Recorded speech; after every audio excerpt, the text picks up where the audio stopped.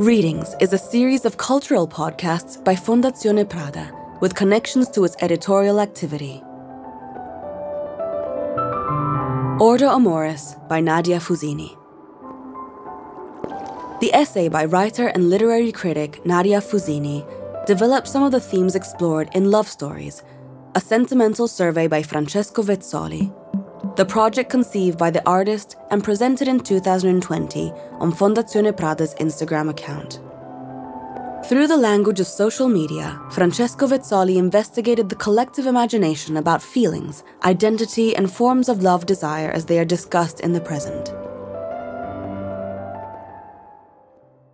Ordo, Amoris.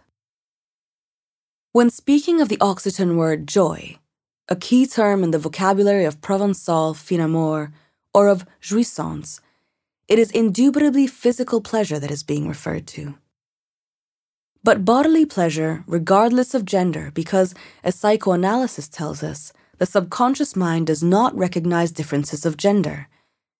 Is there perhaps a separate and distinct signifier of the biological reality of the female sex, and of its, for example, the woman's pleasure? Or is the phallus not rather the sole sexual symbol whose power both man and woman share? Might the world not be ordered indifferently by phallic semblance for both men and women? The question has dogged us since antiquity. Tiresias docet. But in the shadow of a universal, patriarchal, and discriminatory order, over the centuries there have been those who, wishing to advance a just right in the idealistic hope of making all subjects equal before the law of pleasure, have attempted to correct the perverse effects of an entirely ideological inconsistency. Claiming a porous, indistinct, and impalpable fluidity of jouissance, unnameable. On the female side, the hysteric has dedicated, or rather given herself to this utopian project. At the start of the 20th century, faced with the scandal of the Dark Continent, of which Sigmund Freud spoke with a certain terror, and in full awareness of the radical absence of the positive trait of female identification, the hysteric, such as Dora or Anna O, challenged the law of division into sexual genders, more exactly claiming a lesson in freedom, given the absence of her own female inscription in the symbolic order. By renaming the hysteric as the daughter, who does not identify with the image of woman as imposed by the father, a truth will be discovered in her disorder. Yes, of course, with regard to custom and behavior, the father can command this and that. But the truth is that in certain cases, his naming scheme fails. The father does not name. He is unable to proclaim a universal law. In the 20th century, the name of the father began to crumble. And it may happen that the paternal plan to permanently separate the daughter from the mother fails. And the daughter returns to the mother and to the female body to find her pleasure there. A different pleasure.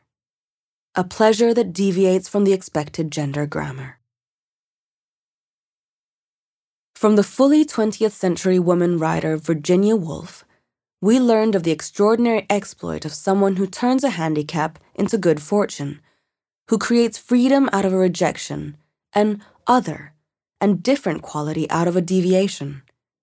Yes, starting from an existential void, from the realization that the signifier woman does not exist except as an incomplete state.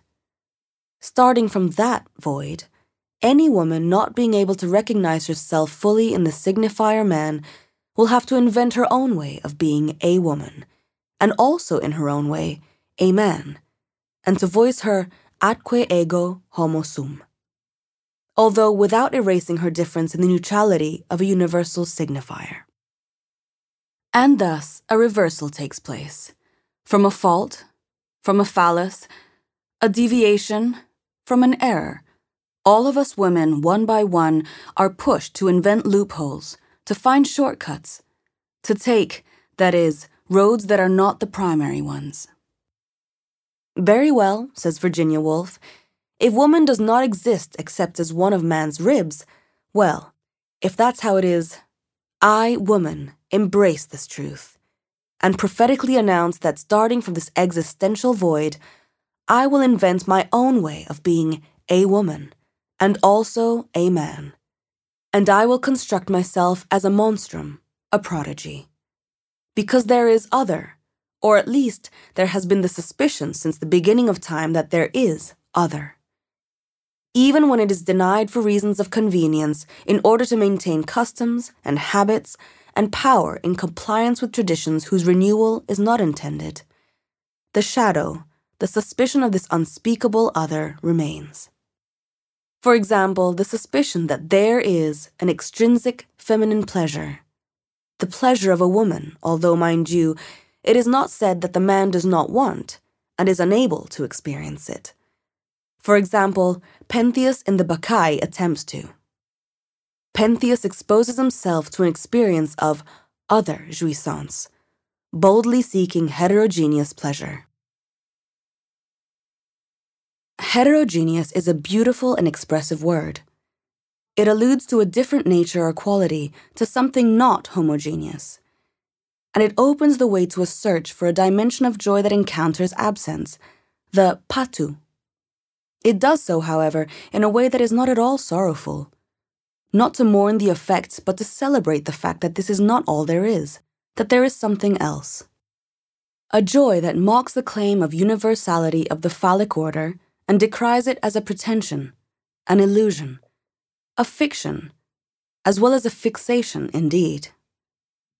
Furthermore, it invites us to accommodate an idea of the singularity of each being, of each creature, and to think of this as a radically different type of seclusion, of which the female subject, being quintessentially heteros, embodies the possibility when she makes herself the expression of what she has witnessed over the centuries with her existence.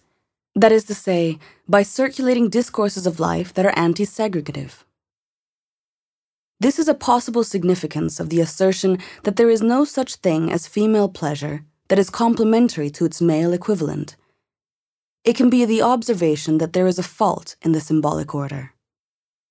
And if there are those who do not want to admit this fault, who deny it, recuse it, or reject it, if there are those who do not want to, or who cannot sustain the encounter with the emptiness of the semblant, and do not want to know that the phallus is nothing but a semblant, there are also those who inform us that it is a question of enjoying the emptiness.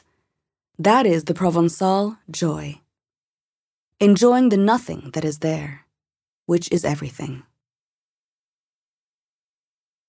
There are, I was saying, daughters who turn to the father, who idealize the father, and with him, also the man. But even in this case, the experience of stalemate persists, in the sense that the paternal law is not the be-all and end-all of the matter. The daughter who turns to the father continues to ask him about the law he commands, but he, the father, or the various incarnations into which this figure is translated, husband, companion, boss, no longer knows how to answer. For there persists a current of libido that escapes the Oedipal law, and resists in its attachment to the exclusive bond with the mother. There is a kind of ravage maternel that resists in a phallic world, a bond that is not dispassionate, but in a certain sense indifferent to the difference of the sexes. A pre-Oedipal or post-Oedipal love that dilates into a spectrum of body positions in the domain of love that the acronym LGBTQ+ attempts to list, but how well does it succeed and define? But we know it, don't we? The body is not natural. It is inhabited and eroticized by drives inscribed in the body like an echo of a narrative of the body itself. Sexual power, the body exhibited in the act of enjoying itself, is a pointless fire, a decoy, a trap, an illusion like a toupee which hides baldness. There is indeed a catch, which is one component of the pleasure. In our experience of love, which is the experience of the body's own pleasure, we reach a certain point, a fault, a hapax, a grand finale where the division sign vanishes, and along with the negation, the refusal, the denial of the sexed body in its gender role, we touch on the miracle of a divisive sign, which as such sinks into default mode and the queer body appears. And with it a truth. The body is always queer when it takes pleasure. Anyone who does not come to see and know this miracle in the experience of love, who does not achieve that disintegration of distinctions, does not know Eros. But how can this pleasure be spoken of? Aye, there's the rub, as Hamlet would say. He who declares himself hors du sexe, outside sex, as he says to his friends Rosencrantz and Guildenstern, he loves neither women nor men. Like Orestes with Pylades, he loves his friend Horatio with a love hors du sexe. The orphan Hamlet knows nothing of physical pleasure, nor does he know how to speak of love, only death. There is a jouissance of the body, but the claim of contravening the grammar of genders, protesting an increase in numbers of the sexes and genders, which leads everyone back to the legality of a list of multiple identities that throng together to find a place for themselves in the collective social discourse, does not serve to speak of this enjoyment, erasing the contravention. Of course, it is important to open the doors of the discourse of love to erotic experiences, as they are exchanged between individuals beyond the traditional grammar of gender division, experiences that, if they are exchanged, need also to be expressed, whether in the experience of bodies or in spoken language, because love is also a discourse. We don't just make love, we talk about it. And the horizon of the language in which it is expressed alters, just as the meaning of words alter. It is thus that the horizon of our existences changes, often barely perceptibly each time. Because our existences take shape and meaning with a linguistic universe. Because meaning is constructed through the constant fluctuations of hints of significance that vibrate in the semantic field contingent on different contiguities and contrasts. There shouldn't be any need to emphasize that love is a subject of discussion, a discourse. Indeed, love lies at the heart of the philosophical discourse. And the history of culture is nothing but the history of the different intonation that certain metaphors take on over time within the philosophical discourse. Talking about love, therefore, means immersing oneself and swimming in the river of a tradition which over the centuries has made love a discourse. It so happens that it was under the sign of love that a profound spiritual and cultural renewal occurred in Europe during the 12th century. It might be said that the 12th century was the century of love, if for no other reason than because it saw the publication of extraordinary texts, such as those by William of Saint-Thierry, on contemplating God and on the nature and dignity of love, or the equally fascinating text by Bernard of Clairvaux on loving God, or the De Trinitate by Richard of St. Victor, a theologian of Scottish origin whom Dante, in his Paradise, places among the great theologians and doctors of the Church. These are texts that would exert an enormous influence, and not only on churchmen. Yes, the 12th century was unmistakably the century of love, but what love? Now we know that at the dawn of the 12th century, a special kind of love came into being in the courts of Occitania, the fin amour, a love enjoyed by ladies and knights founded on deferred, if not denied, pleasure. A pleasure that impediment causes to grow. A love that, either because the lady denies herself or because the lover loves from afar, takes delight in impossibility. So that more than with the beloved in the flesh, it is the phantom of the loved one that the lover grapples with. Naturally, this phantom takes on impossible proportions when the other with whom we are dealing is God. The great other, as he is called, not by Jacques Lacan, but by Emily Dickinson, who, as the great mystic and heretic that she is, also refers to him as the great thief, he who steals her existence. And Emily would certainly agree. The soul itself is an effect of love and grows in the courage to bear the intolerable relationship with the Supreme Being, whom the philoi, the true lovers, choose, and whose true lovers are hors sexe, neither here nor there with regard to sex. Those who have read Emily Dickinson know what I'm talking about. They also know that her poetry feeds on mystical fantasies and is given fervor by vocabulary and imagery not so different from those of the mystical treatises of William, Bernard, and Richard, in which the great other is God. It is God we must love, that we want to love, that we desire. And it is to the love of God that Bernard and William and Richard lead. In their writings, love is wedded to impossibility, because God infinitely transcends every attempt at human embrace. In consequence, the amorous zeal falls back on itself. Not inert, however, because increased by its own nostalgia, strengthened by its own ardent torment, acknowledging the exile to which the lover is always condemned, love grows. It grows and wins prestige, especially if it is accompanied by hope and faith. In the sense of love, faith, hope, and charity are indissoluble. It also needs to be said that a few centuries later, there were those who recognized that it is better to marry than to burn in hell, and things changed, at least for some of them. Moreover, St. Paul had already told the Corinthians that each man has his own gift from God. You only need to read the epistle in which he invites his fellow Christians in Corinth not to yield to the temptations of Satan. I wish that all men were as I am, dear brothers, Paul confesses, by which he means chaste, but he realizes that this is too much to ask.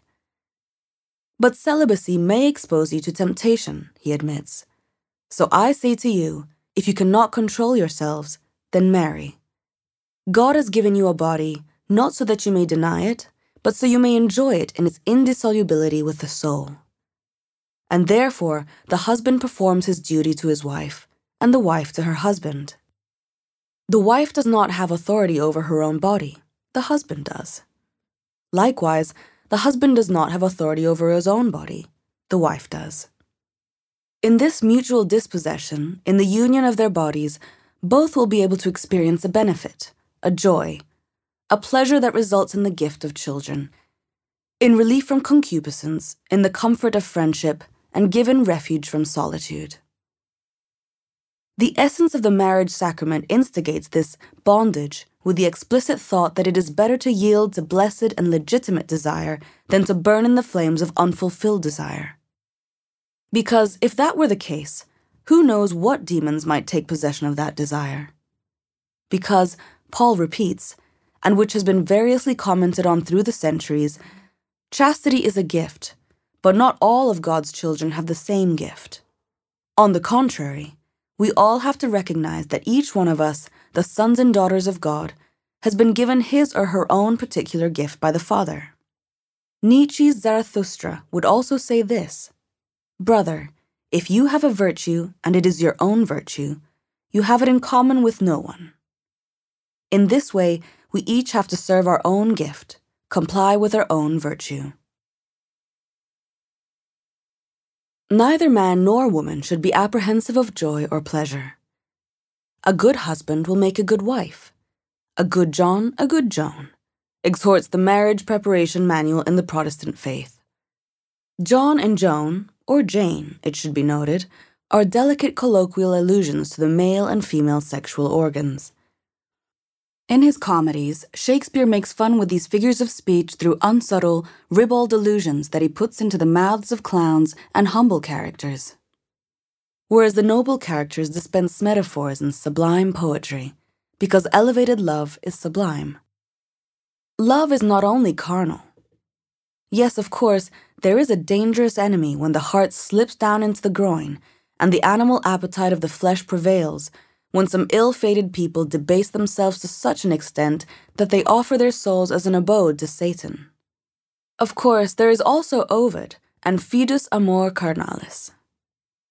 But love is also an energy of the soul, which a natural motion bears upwards. It is necessary to know how to search for beatitude, and if we follow the treatises of William and Bernard and Richard, our search will be oriented towards the Lord. If we refer to Origen, these teachers do not compare carnal love with spiritual love, but underlying their warnings, love is born from God and must return to God. At heart, love is gratitude, It is filial duty.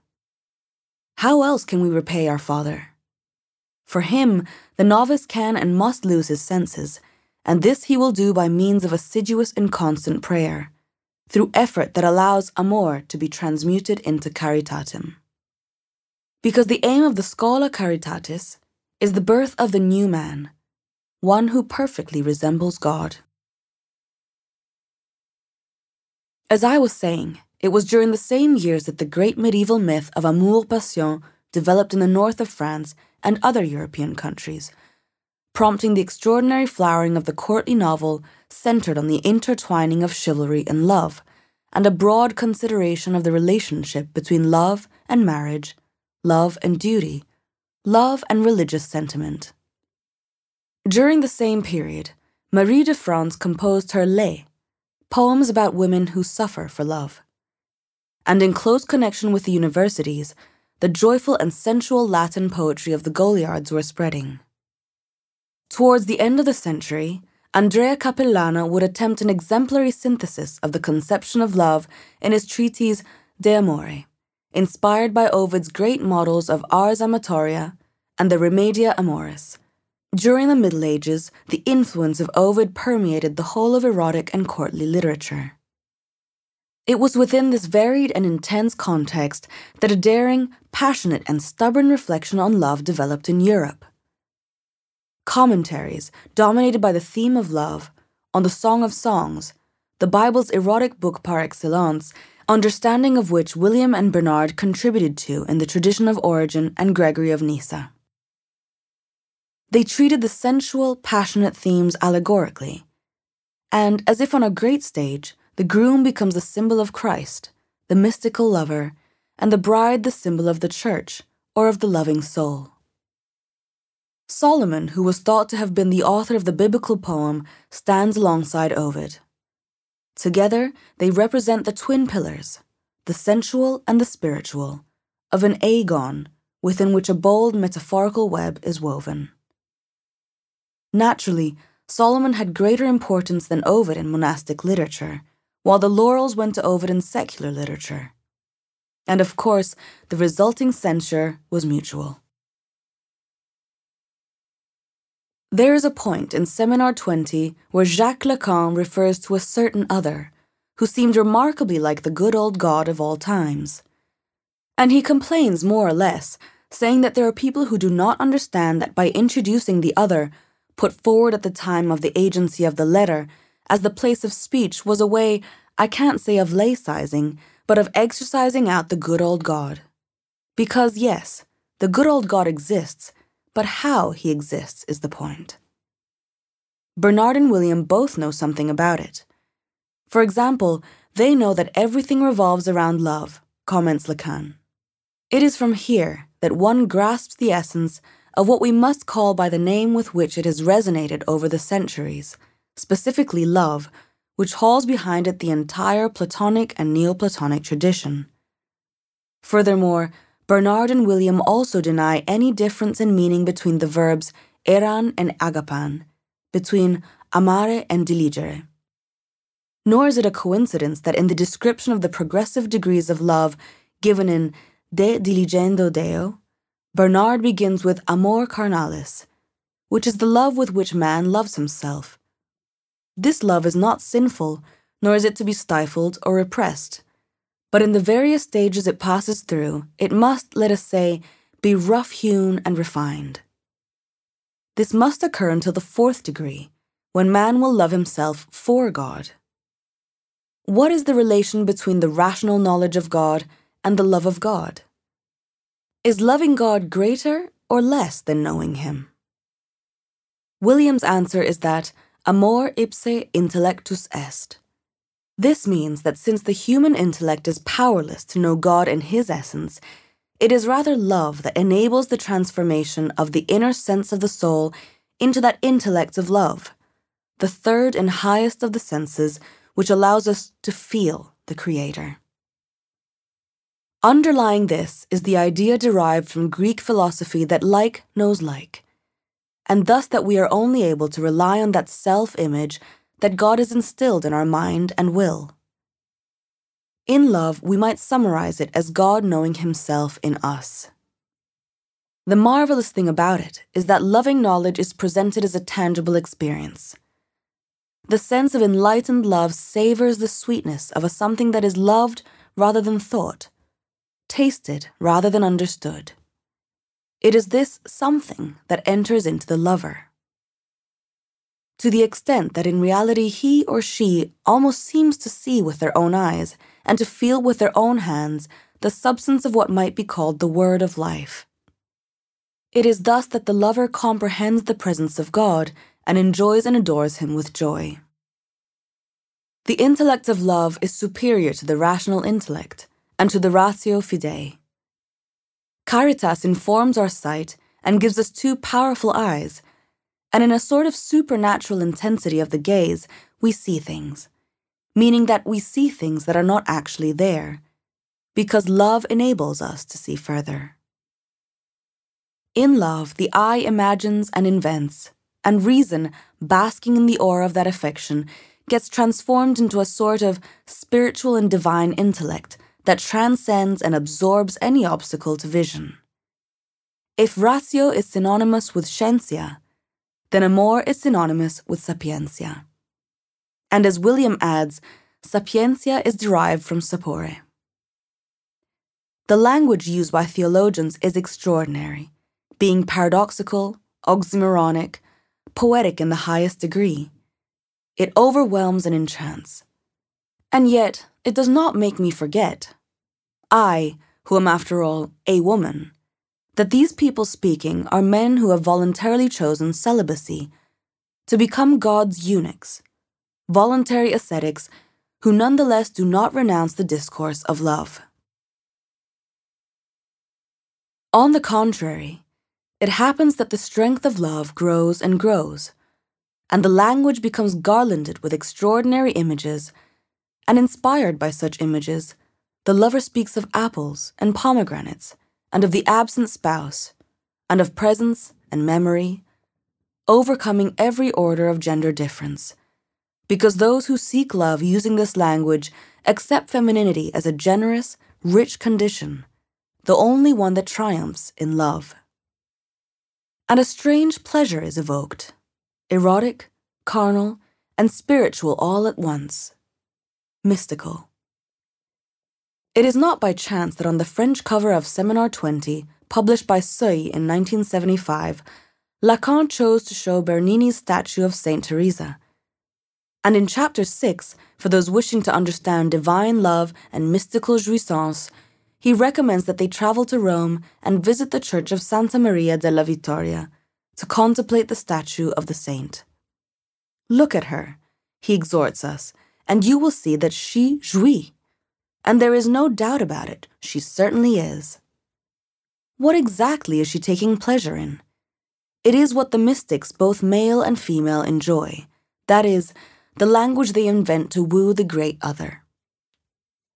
Until last century, that is, until Charcot and Freud, it would have been said that such passion was a matter of repressed libidinal energy, which in Teresa's case was even displayed in marble, because in love, Lacan reiterates, it is not only questions of fucking, screwing, shagging, having sex, there is more.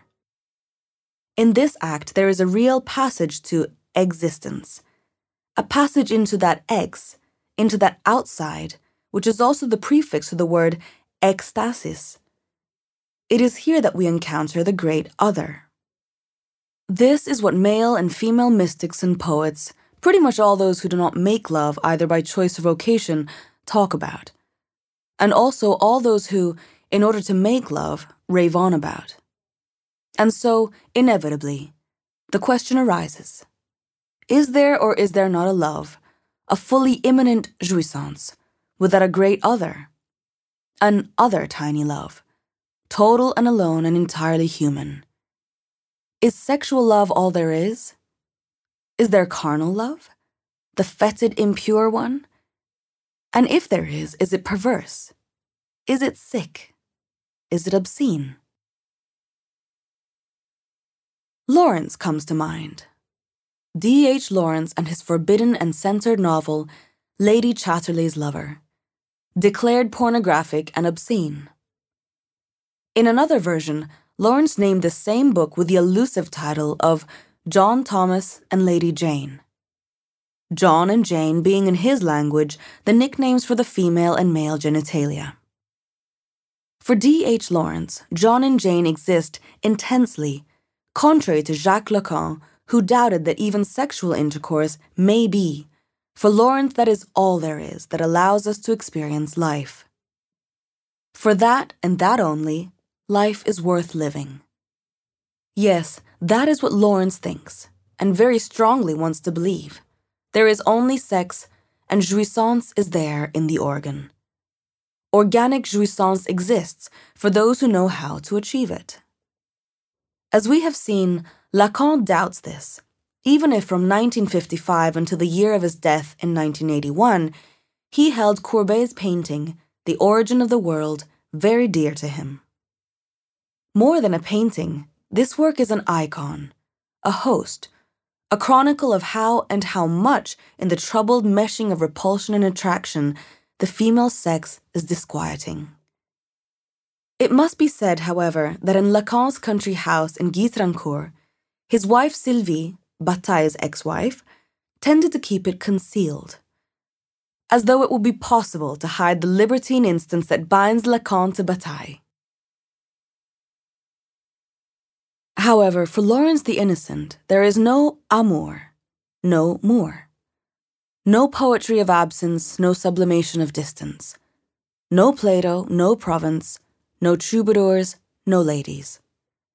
For him, love is the apotheosis of closeness and contact. Love is carnal, the flesh burns and its heat spreads to the brain. And a man and a woman enjoy sex, they merge until two become one in orgasm. Lawrence goes into detail to the point of describing the most sublimely phallic moment when the penis occupies the anal orifice. There, reincarnating itself as a powerful phallus, the penis celebrates its greatest victory by contending with the excremental aspect of a sexual geography, where the genital penetrates the scatological place par excellence and purifies it. Thus, pleasure will triumph over shame, the sublime over the obscene, the pure and the noble over the abject, and life over death. And thus the phallus will triumph in all its beauty as symbol and agent of comfort, reconciliation, and rebirth. The anal intercourse in the Lady Chatterley trial was the crucial episode that led to the novel being censored. The accusation of obscenity and pornography revolved around this episode. It was unthinkable that anal intercourse could be described or even suggested, since in Great Britain at the time, the act was forbidden even to a married and consenting couple. Unacceptable, a crime. But for Lawrence, it is precisely in that act and ensuing orgasmic spasm that the triumph of the phallus is celebrated. Its purest significance, its transcendent aspect, is the triumph of Eros as the approval of life up to and including death, as Bataille would have said. Eros is the powerful god who would expediently, and is for that madly adored, allow all us common mortals of both sexes, homosexual men, sapphic women, transgender or cisgender or ultras, to defeat the fear of death in his reinvigoration of freedom. Can death be enjoyed? Yes, it can, promises Bataille, reviving the game of love in the form of a libertine idea of dying, and therefore in the act in which pleasure culminates, thereby extinguishing the fear of death. When precisely man and woman come together, die together, the horror of death dies. This is the ultimate aspiration of Antony and Cleopatra, do you remember? Plutarch tells us, and Shakespeare takes it up again, having been attracted by the plan of the two lovers who intended to create between them the community of synapotanoumenoi, those who die together. At a certain point in their relationship, Antony and Cleopatra create a fellowship together. Plutarch calls it a synod, a word that serves to indicate the conjunction of the stars, while in Aristotle it even signifies the conjunction of matter and form. The pair call this synod the Society of Inimitable Livers. That is to say, the two lovers declare themselves to be amimetobioi. As for how they live, there is no one like them. They are inimitable. If during their banquets Antony and Cleopatra want to experience joy as inimitables, if their goal is to enjoy life to the fullest, at a certain point, jumping to near the end of the tragedy, their company changes its mission. They dedicate their secret society to death. Now they seek the satisfaction of spasmodic, profound physical joy, when the heart of death opens inside the body, and the body discovers an unbearable joy, delight, incomparable enjoyment, and fully experiences the taste of life. From the small death represented by jouissance, they plan to move to the next stage and achieve the triumphal ending of a death that does not cause fear but instead gives pleasure. They will pass from savoir-vivre to savoir-mourir. They will change the name of their fellowship or association to synapotanomenoi.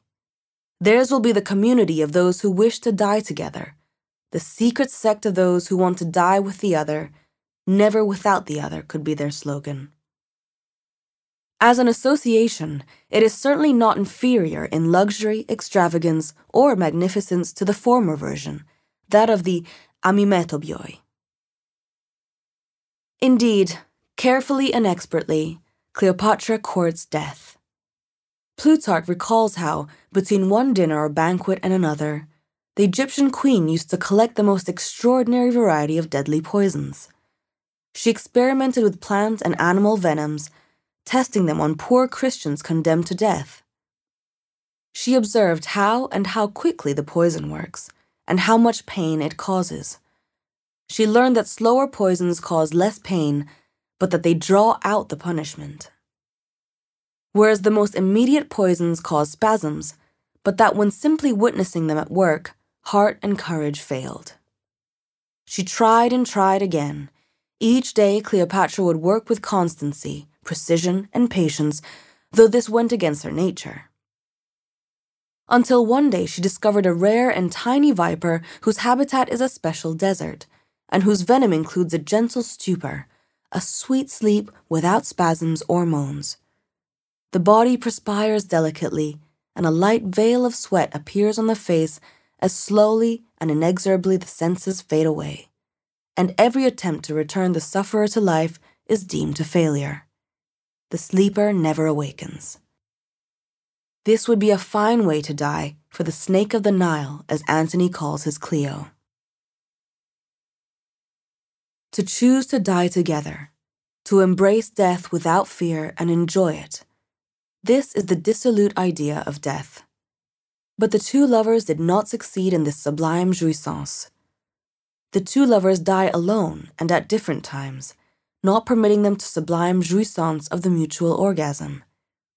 They did, however, give us, the readers, the huge pleasure of feeling ourselves wrapped in une langue that truly and how intensely gives us pleasure. Encore et encore. You have just listened to Readings, an audio anthology made of critical essays, texts, and short novels commissioned by Fondazione Prada for its multidisciplinary projects. Thanks to the author for granting the permission to read the text, and to Frederic Sanchez for providing the soundscape.